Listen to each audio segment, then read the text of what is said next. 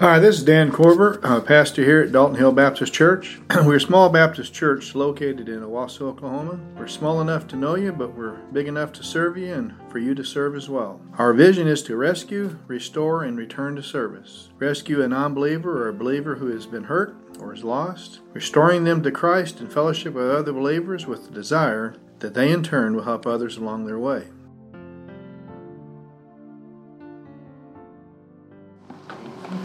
Why is it they always run out of church but don't run into church?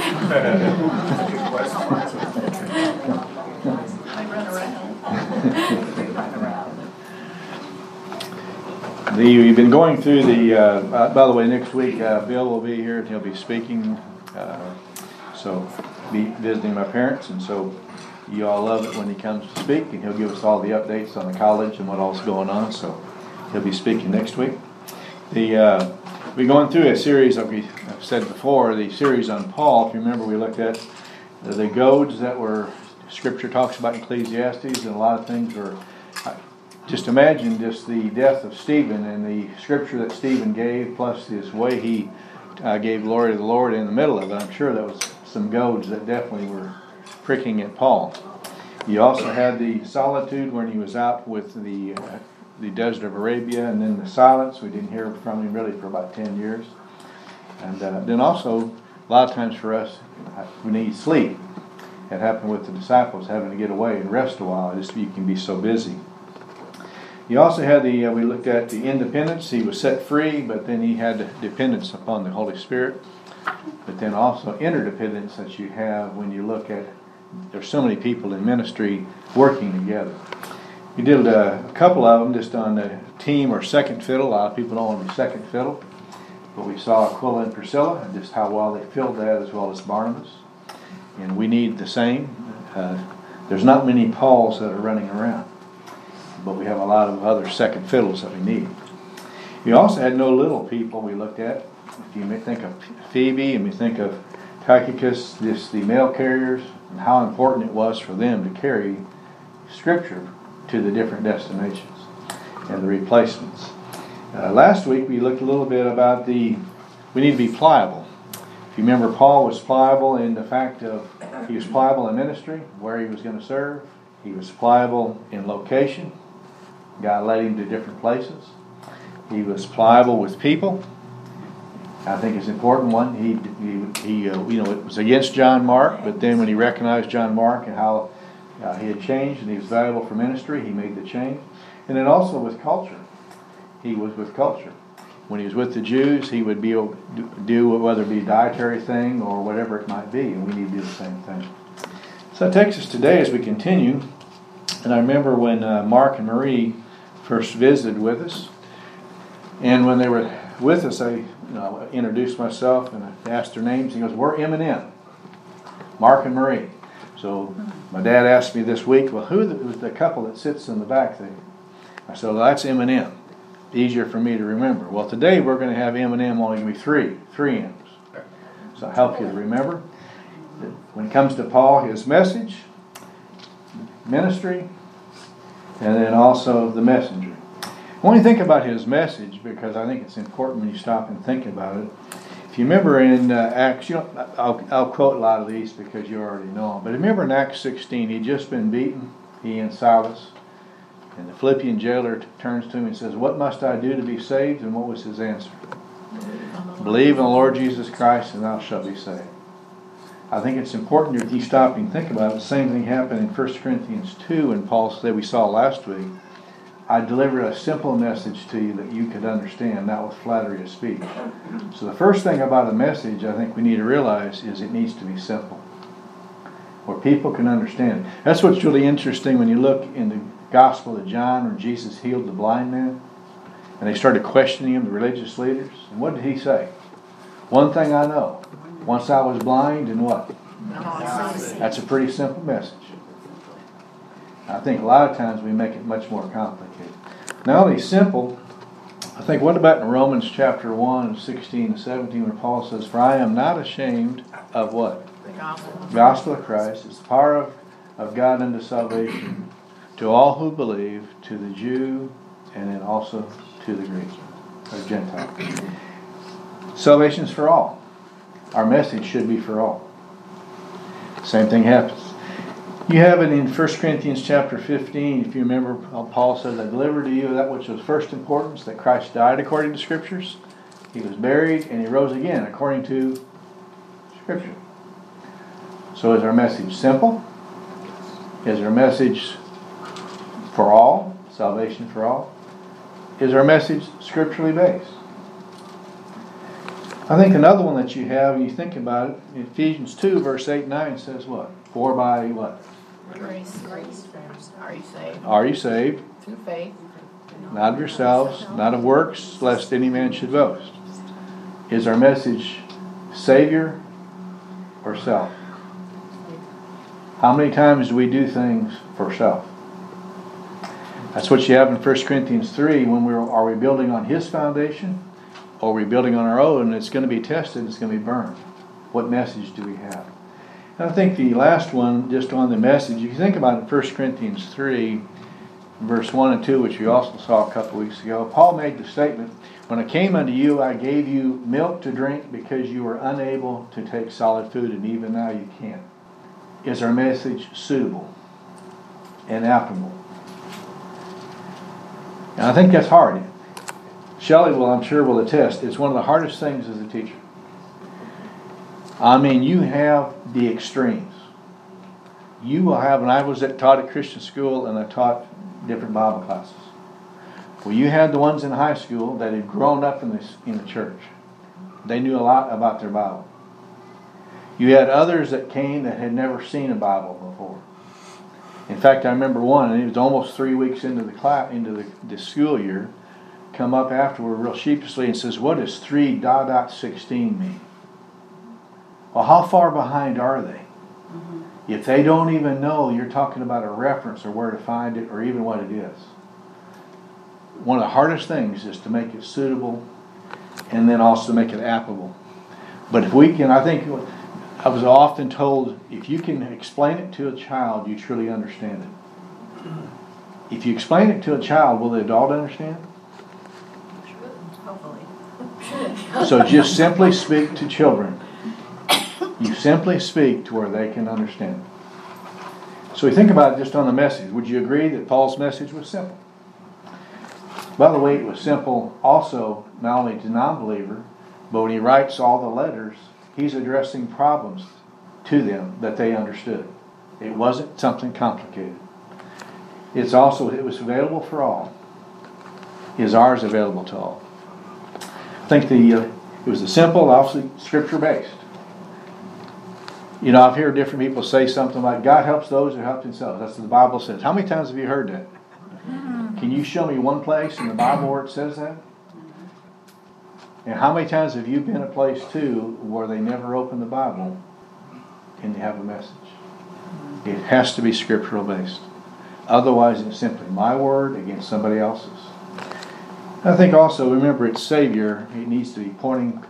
Paul cared strictly about bringing glory to God. Our message should be bringing glory to God and not glory to self. I think it's important to recognize, and then it's, like I said, it's suitable and applicable. So you can ask the questions, do I make things complicated? And have you ever tried to make things way too complicated? It's amazing. How many of you ever get instructions and they send you how to put something together? You know, it's like, forget all this stuff. You just look at the picture and go for it. Some of it's so complicated. What about, do I simply give scriptural facts? Be like Dragnet. You remember Dragnet years ago? Just the facts, man. And I think it's important. Just give what the Bible says. We don't win anyone to Christ. The Holy Spirit draws them to Christ. We don't build the church. God builds His church through the work of the Holy Spirit. So I think when we give it our message, let the Holy Spirit do His work and then make it suitable to the audience. Okay, besides the message, what about ministry? Ministry is dicey. Thinking about with Paul. Let's give you a couple examples. We saw it. You remember when he goes to Lystra in Acts chapter 14. In Lystra, if you remember, he saw a person, he saw their faith, And God then healed him. They immediately started making him, calling one Hermes and the other one Zeus, making them out to be gods. Just a few verses later, what do? They stone Paul, leave him for dead. Think about it. And in one day or a couple days' time, you go from being a god to being stoned. What about when he's on the island of Malta? In Acts 28. He's gathering firewood, you remember? Acts 28, verse 3 to 8. A viper bites him and everybody says what? He's a criminal and he's about to die. Justice. He shakes it off and he's just fine, and they go from being a criminal to now he's a god. And you're going to find people are incredibly fickle when you're in ministry. It's dicey. 1 minute they're for you, the next minute it's not. And if you could be doing everything right or whatever, it's a difference of opinion. It's amazing how quickly things will change. You have to be thick-skinned and realize you're there to honor Him. Galatians 1, Paul said, "Well, I'm a bondservant of Jesus Christ. I'm not here to please men." We have to be the same. So one is it's dicey. Two things when you're in ministry, you have difference of opinion. Anybody agree with that? If you have 5 Baptists, how many opinions do you have? 6? Okay? If you think about when John Mark did it in Acts 15, was there a difference of opinion about whether to bring him or not? But what happens when that takes place? I want you to think about it. In that particular passage in Acts 15, what did they do? They split, but they both served the Lord in a role. What happens when we have difference of opinion and conflict, what usually happens is what happens in Philippians 4, people quit serving the Lord. So you will have difference of opinion, but continually serve the Lord in whatever means or matter in which the Lord shows you. Second thing I think of, look over in Philippians 3, because I think it's important, because you will have this as well. I love the book of Philippians. You know, Paul earlier in the chapter says he forgets what's lies behind, reaching forward forward. And I think it's important. I think a lot of people, if they've done great things in the past, they are always living in their glory days. And there's others who have done things in the past and have asked for God's forgiveness, but they can't forgive themselves and they're living in the past. But notice what happens on differences of opinion in verse 15 and 16. Philippians chapter 3, verse 15 and 16. It said, "Let us therefore, as many as are perfect," the word for perfect means mature, "have this attitude, and if anything you have a different attitude, God will reveal that also to you. However, let's keep living the standard by which you have attained." I think what happens, difference of opinion, the best illustration I have is I think we have a duel. Grady gets on his side and I get on mine. We pull out duel, we both shoot each other and everything else, what happens? And we have that so often with difference of opinion. And what happens? Both people get wounded and both are limping off and nothing gets solved. And notice it's not talking about doctrine. When there's difference of opinion, keep moving on. But how many of us are open that maybe Grady's right? Maybe Dan's right. Maybe neither one of them are right. So when we have differences of opinion, keep moving on and then saying, "Lord, reveal to us what is correct." It's one thing I've liked about the council the last few years when they weren't sure about some things. Let's just table it. Let's move on. We'll come back to it next month. And I think it's important, and it's worked out that way very, very well. And so I think it's important for us to do the same thing. So one thing on ministry, like I said, is dicey. They're for you one day. If you don't believe it, just look at your presidential stuff. It's amazing how quickly they come and go. It's also, you have difference of opinion. You also have different roles. 1 Corinthians 3 and verse 6, what did Paul say? "I have planted," Apollos says, "watered," God gave the increase. Different roles. The reason I think it's important too, 1 Corinthians chapter 4, or 12 in verse 4 down to verse 11, remember it says there's many different ministries, different effects, all given by the same Spirit. but you have a hand, you have a foot, you have everything else. So you're going to do it differently. So if I'm the hand and I want to get this pin from one location to another, how do I do it? Walk over there. Well, but with your hands you can't. With your foot, you can see what I'm saying. Is the hand's going to do it one way, a foot's going to do it another way. What would the mouth do? Grady carry it over there. You know, I mean, it's just so what happens is we have different roles and we address things differently. But how many of us think that our way is the only way and it's the right way? But to work together, we have to realize there's different ways to do it. It took me a while to realize that when I was doing yards. You know, I thought I was the only one that could weed eat because the help could tear it up pretty quick. But it didn't take me long to realize everybody's waiting on me. A customer comes out and starts talking to me, and all of a sudden what happens to my time? So now you're paying 3 guys to sit there and do what? Nothing. Watch you weed eat. So you're doing training. Some can do it. There's some that I never would turn a weed eater loose because there wouldn't be a bush left alive. They were not good at it.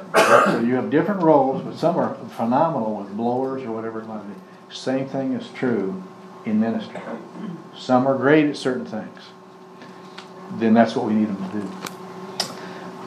I think the fourth thing talks about ministry, and I think it's interesting. You can go over to 2 Timothy for a moment here and we can see it. 2 Timothy chapter 1. The last letter that Paul wrote before his death. I think it's important in ministry to recognize this. In chapter 1 and verse 12, you can go to verse 11. We'll start there. 2 Timothy 1:11. For which I was appointed a preacher, an apostle, and a teacher. That's quite something to do any one, let alone do all 3 of them. For this reason I suffered these things. I'm not ashamed, for I know whom I have believed, and I'm convinced he is able to guard what I've entrusted to him until that day. I think one thing on ministry, do we realize we're making deposits? You find earlier in Thessalonians, Paul wrote, when he said, when he stands before the judgment seat of Christ, and he has to give an account, what have you done with your life? He said, you are my crown. You are my joy. What am I going to say for my life? Here are the people I'm going to show. In ministry, it's going to be tested by fire. What do I have to show for my life? And I think all of us need to address, what do I have to show? And so I think it's important when you look at it. That's why in 1 Corinthians 9, it's interesting when you think about Paul said, you run the race how?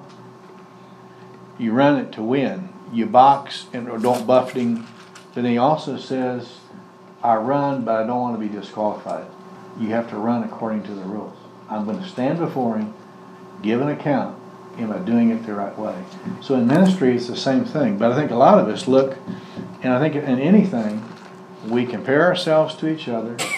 And would you agree there's a lot of ministries today that are not being built or being done for God's glory? It's being done for man's glory. A lot of it can be. And so again, I'm not the judge on their ministry, but God is. But we have to look at ourselves. So question is, what's your ministry? If you don't know what your ministry is, how well do you think you're succeeding? Just take it in your home, in the home life. When the kids were small, did you know what to do? You had to get them dressed. You had to put food on the table. You had to get them cleaned up, whatever it might be. You knew your ministry. You knew your job. What's our ministry today? If we don't know what it is, and it says we all have a gift, and I'm going to give an account, it's important to recognize what our ministry is. Are you making eternal deposits? I think it's important. Am I living for the line or am I living for the dot? And it's important for us to think about it. You remember the rich ruler in Luke? He was rich for himself, but not rich toward God. The last one, what about the messenger? We've seen this before. If you remember in Acts 13, remember in verse 2, it says, set apart for me Paul and Barnabas for the work that I have for them. In verse 4, they set them apart. In verse 9 of Acts 13, He said, Paul being filled by the Holy Spirit, and he goes and does something. What does it mean?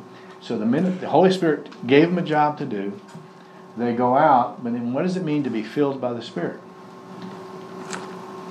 Ephesians 5 verse 18, do not be drunk with wine, but be filled with the Holy Spirit. Paul was filled, controlled. So I think it's important when it comes to Paul's message, he was sent by the Holy Spirit and he was controlled by the Holy Spirit. How many of us are being sent by the Spirit to go into all the world, but we're not controlled by the Holy Spirit? How many of us have ever done the deal where you pull out your gun and say, you're going to believe, aren't you? And what happens? You know, I think it's interesting. When you get to Acts 16, the Holy Spirit forbid them to go to Galatia. When you get to Acts 18, Paul was fearful and the Spirit came to him and says, when he's at Corinth, don't be afraid, speak out. And Paul did, and he was there 18 months. How important for the messenger is for the Holy Spirit to have control of it. 1, descending, and then 2, to have control. The second thing you have, you can go over in Acts 17, but is Scripture. How important is the messenger to know Scripture and use Scripture? Paul did it in 1 Corinthians 15. We already said it in verse 3 and 4 when he said, I'm not ashamed of the gospel. Well, when he made the statement that I've delivered of first importance that which you also received. Christ died according to Scriptures. He was buried and he rose again according to Scriptures. But it's interesting throughout the book of Acts, whether it be with Stephen when he preached, he gave Scripture. Peter in Acts 10, when he preached, he gave Scripture. And whenever you find Paul preaching, he's given Scripture. But look over in Acts 17, let's just see. Well, he did this when he was at Thessalonica, and he does it again when he was at Berea. In Acts 17, notice in verse 2, he's at Thessalonica, which would be in Greece. In verse 2 of Acts 17, according to Paul's custom, he went to them and for 3 Sabbaths reasoned with them from the Scriptures. He knew his Bible, and he used Scripture.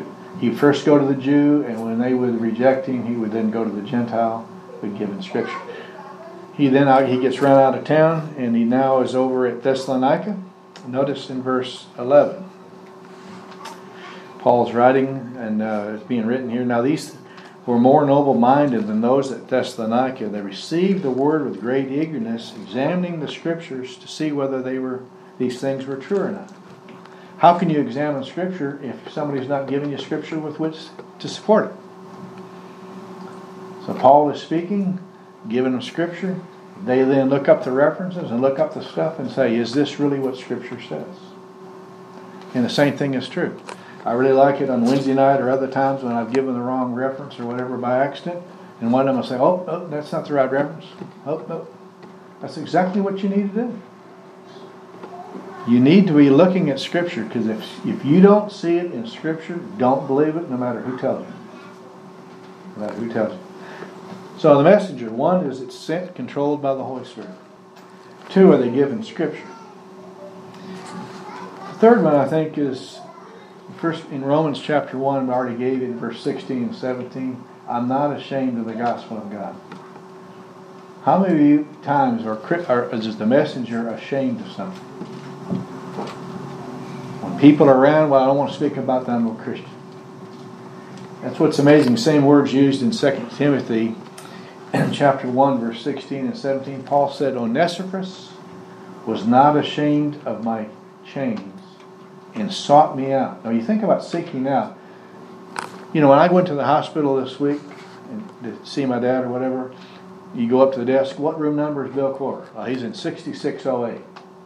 Okay, Onesiphorus goes up to the prison in underground prison. Where's Paul? Oh, he's in room. You're right. You think about it. He wasn't ashamed. No, if this guy, the most wanted Christian out there, and you don't know what room and it's underground and everything, you are going to have to search to find him. And he was not ashamed to be associated with Paul. How many of us are ashamed of being associated with other believers? I'm talking about not ones that go out and do some unbiblical stuff. but we don't want people to know that we're believers. You see each other throughout the week, and how many of you are, I don't want them to even know. It's important to not be ashamed not only of the gospel, but of the messenger as well. And I think it goes a long way when you see it. I think another one that I think is so important with Paul, in 1 Timothy, which was written just not too long before he was released and then in prison again, in chapter 1. So just look over in chapter 1. I think it's important when you look at in 1 Timothy chapter 1.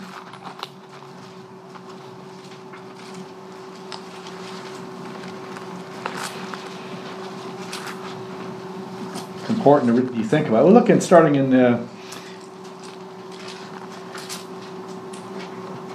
we'll just go all the way up to 12. 1 Timothy 1 verse 12. It says, I thank Christ Jesus our Lord who has strengthened me, because he considered me faithful, putting me into service. Even though I was formerly a blasphemer, a persecutor, and a violent aggressor. And yet I was shown mercy because I acted ignorantly in unbelief. And the grace of our Lord was more than abundant, with the faith and love which are found in Christ Jesus. It is a trustworthy statement deserving full acceptance that Christ came in the world to save sinners, among whom I am foremost of all. I think one of the most important things is that any messenger is to realize where you came from. Never forget you are a sinner. Because the longer you're a believer, I think a lot of times that you can get a holier than thou. And you forget, I'm nothing more than a sinner, saved by grace. In Romans 7, Paul says, things I was doing I didn't want to be doing. And then he ate. When he was controlled by the Holy Spirit, he did what was right. And I think it's important we never forget we are nothing more than a sinner. I am no better than the next person. And at work, you'll find a pecking order no matter what place you're at. And it is sad. We are simply sinners saved by grace, each having a job to do. And when you find a place where people will treat people equally with respect, it's great. But we can do it ourselves. Are we treating people equally with respect? And I think it's interesting. Paul recognizes he's nothing but a sinner. No matter how old, you think about it, how much has he accomplished in his lifetime? I mean, how many books has he now written of the New Testament? I'm nothing but a chief sinner. So when he would go in their midst and they were persecuting, he recognizes them they're acting just like I used to. And I think it's important to think about when you look at the ones that we're supporting. And they're out working in this, no matter whether they're in Myanmar or India or Edinburgh or Germany. They constantly need to remember when they're serving, that's just simply a sinner who's blind. And I was there one time. And you and I need to recognize the same thing when we're with people. Holy Spirit has to turn the light bulb on, like we find in 1 Corinthians 2. And it's amazing, whenever you're teaching, when you see that light bulb come on, they don't have to tell you. You see it in a person's face when they catch on what you're saying. We need to do the same. The last one I look at, or we have a couple more, in Galatians chapter 1, talking about the messenger. He needs to be sent by in control by the Holy Spirit. He needs to be unashamed of salvation, and as well as the other saints, recognizing himself as a sinner. Notice in Galatians 1, in verse 10. Very difficult to do, but I think it's where we need to go. For am I now seeking the favor of men or of God? How important is that question? How many people want the praise of men? In fact, it's amazing how many people will do anything for praise of people. Notice what he says. Or am I striving to please men? Notice what he says. If I were still striving to please men. So in other words, he was originally. If I were still doing that, I would not be a bondservant of Christ. If you're wanting to serve Christ, a bondservant is a person who willingly becomes a slave. But if you're a slave, you do what?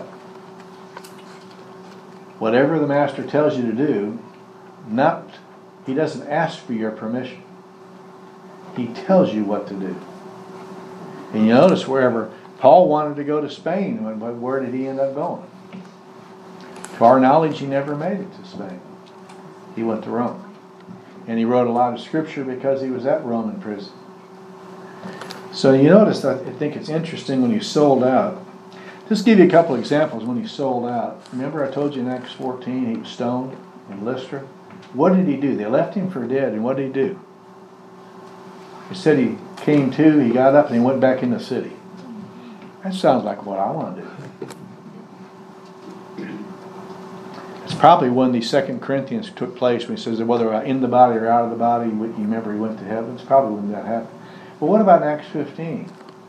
He says to Barnabas, let's go revisit all the brethren in every city. What happened at over half the cities in the book of Acts? He got run out of town. Now you want to go back and visit them? I'm sure they're going to be just sitting there with open arms welcoming you back into the city. Paul was sold out because he cared about those people. And he wanted to check on his young believers. And I think you and I have to do the same. The last thing I want to think about, now he's sold out, when you think about it, servant and a steward. In 1 Corinthians 4, in verse 1 and 2, what did Paul say? Well, let's just look at it. 1 Corinthians chapter 1. Excuse me, 1 Corinthians chapter 4 and verse 1. Now when you think about, you put your name in there. Let a man regard us in this manner. Now what would your answer be? If I went up to any one of you and I said, let man regard me in this manner, and what would your answer be? That's what Paul says. As a servant of Christ and a steward of the mysteries. When people look at me and they summarize my life, I want them to say, he's a servant and he's a steward of what God's entrusted him. And as a steward, the most faithful thing that's required is faithfulness. He gave him these things and he was a steward to give it to other people. Has God given you anything? How faithful a steward are you? You know, if he gave you a voice, what are you doing with it? I hear people sing. In fact, I had it on yesterday. I love listening to music. You know, it's one thing good when Gene was working. Yeah, I can sing out there and nobody knows. When the dogs are howling, I know it's not going well. But you think about it. How many of us do you recognize as a servant and a steward? So you have the 3 M's. What about ministry? Or message? Is it simple? Is my message scriptural? Is my message suitable to the audience? And by the way, that's going to change. Shelley, has your changed at all from year to year? From school to school? You may be teaching the same subject, but you have to, you'll have some that come in that class and you're thinking like, man, you ought to be 5 years younger in your, what I'm trying to teach. We have the same thing. What about the ministry? Is it dicey? 1 minute people are for you and the next minute they're all over you. Is there going to be differences of opinion? Do we have different roles we need to play? Let person play their role and you do your role. You're answerable to who? How many people do we have that are more than happy to tell everybody else how to do their role, but they don't do their own? You'll find it everywhere. You'll find it. Am I simply making a ministry, a destiny, a deposit? I keep eternity in mind. And as a messenger, am I sent and controlled by the Holy Spirit? How many of you ever wake up every morning and say, Lord, how can you use me today? You go to bed at night and say, Lord, thank you for using me that way. If you're like me, you'll think about it at the end of the day, and it's like, I could have done this. I could have done that. Well, why didn't I? Was I not being controlled as well as I could have been with the Holy Spirit in order to see that opportunity? Scripture. How important is Scripture in your life? How important is it in your conversations? You don't necessarily have to, quote, but you're living it, and when people ask, you can give it to them. Am I unashamed of anything with Scripture or with other believers? And do I realize I'm a sinner like everybody else? No better. Because I think what happens, how many times are we trying to come across of something? I never forget, Gene and I had a minister when we were in Alabama, and he was going to come to our house, visit after church, or actually invited to their house. Couples comes to us after church, and he says, "I'm sorry, but you guys won't be able to come over today." Okay, how come? Well, yeah, that's fine. Well, the other couple can't come, and it looked like we're showing favorites if just you come. Well, I didn't buy it, but that's fine. But then he also said, well, I can never ever share any faults. I can do it with somebody else, another minister, but never share anything. Well, that's unreal. People, Paul, we all have failures. We all make mistakes. And people are going to relate to someone when they make a mistake, own up to it, and move on. If we try to make ourselves perfect, nobody's going to relate to you at all. Because that's not who we are. And how many of us are sold out servant, steward for Christ? We haven't reached the point yet, no, and you never will. Just keep striving ahead. If you wait till you're perfect, you'll wait till heaven, because it won't be before.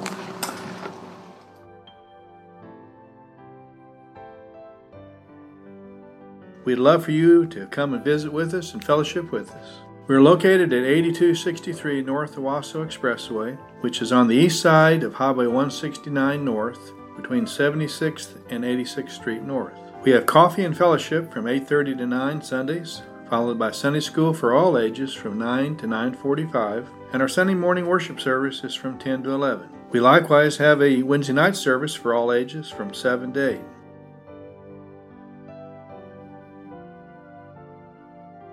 Now may the Lord of peace himself give you peace at all times, and in every way the Lord be with you all the time.